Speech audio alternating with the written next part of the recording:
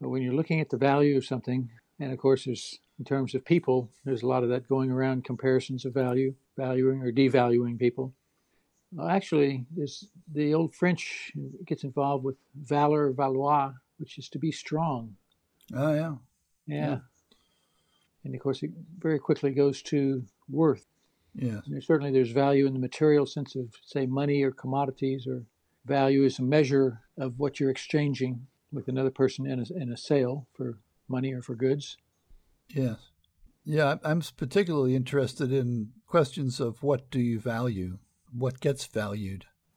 Well, the whole conversation about whether to start up economic activity again. Right. And so that raises the question of what is the value, and it's hard to believe, but somebody, a lieutenant governor of Texas, actually said that people my age should just bite the bullet and sacrifice ourselves so that the economy can come back.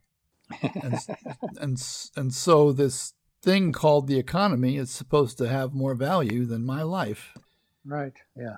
So value in this sense then quickly slides over into what is the worth of something. Worth gets into significance. What's important? What is important? What is the most important thing in life? Yeah. And as we, continuing what we talked about last week, in the sense we ended last week on a sense of community and seeing community as something that's essentially involved in everything we do. What is the value that's placed on the whole community, not just one part of the community, but the entire community? Yeah, certainly the pandemic and the way we responded to it in large ways, of course, a sense of community really declared how valuable it was. We talked about people who talk about other groups of people as being just different kinds of humans because they aren't as wealthy, perhaps. And yet, without what those people were doing, without what the minimum wage people were doing, the ongoingness of our society and whatever part of the economy kept going was really because of them. Yes. The people who regarded themselves as in a special segment of society because of their wealth, were it not for the people that they were looking down upon or devaluing, they'd have to wind up eating their money. Yeah, and that doesn't taste good. No, it doesn't. So yeah, the pandemic has, as many astrologers and other people had said, it's a time of uncovering, like the Texas senator made that remark. Us older people should just be willing to lay down and die so that the economy can get going again. There's a lot of people that feel that, and that attitude is being uncovered. And at the same time, what's being uncovered is, and of course it rings completely insane to our ears, because that's not the intrinsic nature of our ears, not the intrinsic nature of what we hear, not the intrinsic nature of what we are. We applaud the heroes who have been uncovered during the pandemic, the nurses and the doctors, the ambulance drivers, the EMTs, the undocumented workers populating all kinds of positions, including many of the frontline responders, farm workers continuing to have food go through the market system. A burst comes out of our heart cheering that on, because that's synchronous with our inner sense of what is real, what is so. Maybe what we had forgotten was really going on right around us until we had this crisis situation hit us, and then we were shown full-blown the great inestimable worth of this community of various people. Yeah, and the variety involved, and I think what's on my mind is a picture of a whole community and a situation in which the entire community is regarded as part of the picture. That's right. Yes. So there's been this value you see now we're talking about the value change. And I mean, I think coming out of the Great Depression and FDR's all of FDR's stuff, and then the war, there was this sense of everybody in it together. Yeah. And the economy worked for everybody. I mean, when costs went up and inflation was going on, the wages went up too. I don't want to go down a rabbit hole here. It'd be so easy to do it. But you see what I'm getting at? The sense of the community as a whole, not divvied up into segments. Yeah, and the experience of that sense of value has been, again, because it resonates with something that I think is innate in each of us and in all of us together. The intrinsic value of community, the intrinsic value of the entire group has buoyed people spiritually throughout that time also. But in fact, it really did put money in the hands of the people that needed the money most. And of course, like the minimum wage, where in the 60s we might had fought for increases, not as hard as we fight now, but we fought for increases in the minimum wage, and those who saw value as segregated to small groups said, oh no, if you do that, then employers will have to lay people off because they can't afford it. And then it will be a horrible thing for the economy. And it has become chapter and verse in some segments of society. And yet, when you look at the numbers, every time there was an increase in the federal minimum wage, the economy was boosted because more money went into the hands of people who were going to put it into the economy and spend it. Right. That wasn't going into the hands of somebody who was already, in those days, of course, a multimillionaire, now multi-billionaires, who are no more going to put it right back into the economy than the man in the moon. They're going to put it back into their portfolios and churn their portfolios. But like you say, it can be a rabbit hole. But the thing that FDR comprehended, and who knows how much of an effect Eleanor had in all of this, a strong woman's view of what society was really about and the value of the whole. But as a result of those policies of the 30s, and the public works programs that his opponents argued against, and of course getting involved in World War II, which may have been manipulative on various fronts, but it put us in a situation where we were all in this together in a real tangible, recognizable, shareable way. And it seems that it takes something worldwide, pandemic-like, to evoke this, but then the great value of the community is seen. Without something as strong as a pandemic or a world war, it's hard to kick loose those old constructs. Yes. Of the better man will be the one who survives. And devil take the hindmost. Right. Yeah. But the person of real value, and where real value lives in the mind of the individual, is being able to see from the point of view of the whole group, or the point of view of the collective consciousness, the values that are right there that we just have to uncover. And of course, FDR helped, I think, some of the first unions get established. It allowed collective bargaining to become part of the standard picture of negotiating wages between companies and their employees. And again, the public works programs that basically said everybody has a value, and they just have to have a chance to uncover it and show what it is. And of course, this is something that has kind of rung forth from our teacher Thane on many a different occasion, that the exposure of the creative genius of every individual is what real education is about. Yes, absolutely. The value then of a good education, rather than being a six-figure job, the value of a good education is the release of the unique creative genius of every person, the person getting the education. Yeah, so there's a shift from looking at value purely from the sense of even values that moderate. Those kind of values, they shift, and they're not reliable, right? Because they shift with the times, right? Because something that might be somebody's value that they hold very dearly, in a couple of years, it could change 180 degrees. Mm-hmm. So those kind of values are not reliable.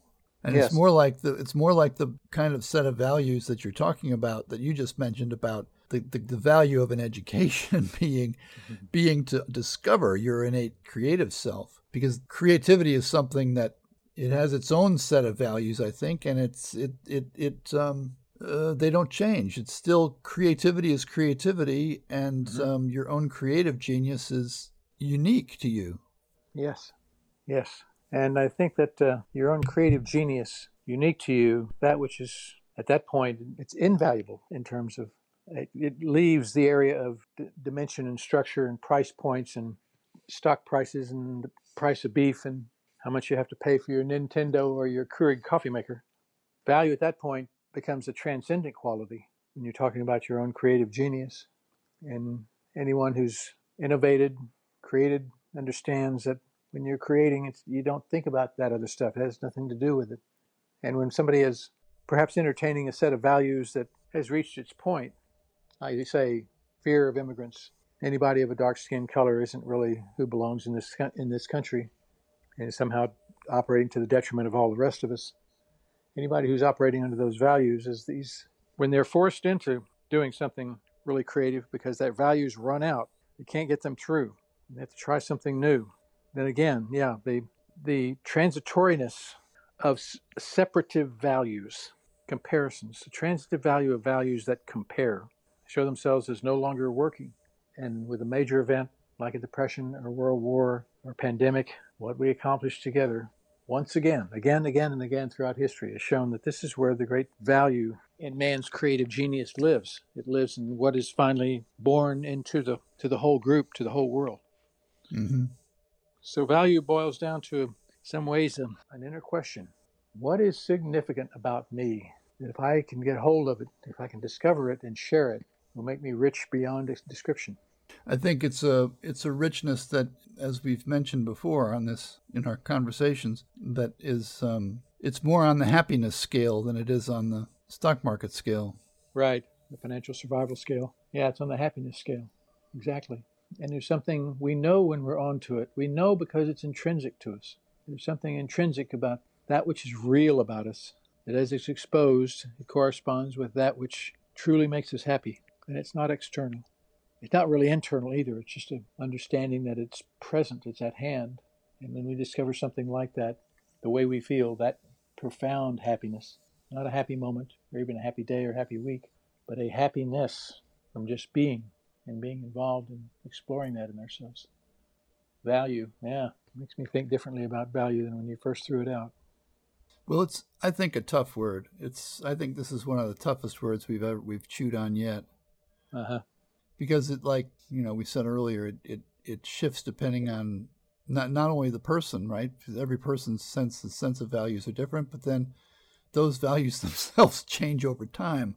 So it's really unreliable. And so the sense of understanding your unique value, that is to say, the unique value in you that doesn't change, to me is the key to everything. Mm-hmm. Yeah. And then when you get to that point, then and you're also looking at an identity that, because it's not a material identity, because it's a spiritual reality that you're talking about, then the actual meter on value goes to infinity, because there's no limit to the value that is your beingness. Yes. Yes, it's an infinite value, which has nothing to do with materiality at that point. And it's inclusive. It's infinite and inclusive of all. It's compelling. You can always question a value of the dimensional kind, a price of something, or is there something better than this, or is this all there is? But when it's that spiritual realization you were just talking about, then it's compelling. You don't question it. It just draws you forward. That's why you meet some people who, while they may struggle with aspects of their lives, they have something. The thing used to talk about it a lot in the Super Pro class. They're doing something like Leonard Bernstein and his compositions. His music was so brilliant, yet his home life was, I hear, a complete mess most of the time because he was so difficult to get along with, except when he was composing or standing in front of an orchestra. But he had to do that. He was compelled. Yeah. And my God, the beauty that came out of it. When you're compelled in that sense, it rises above, it goes outside of any material consideration. That's an inarguable value.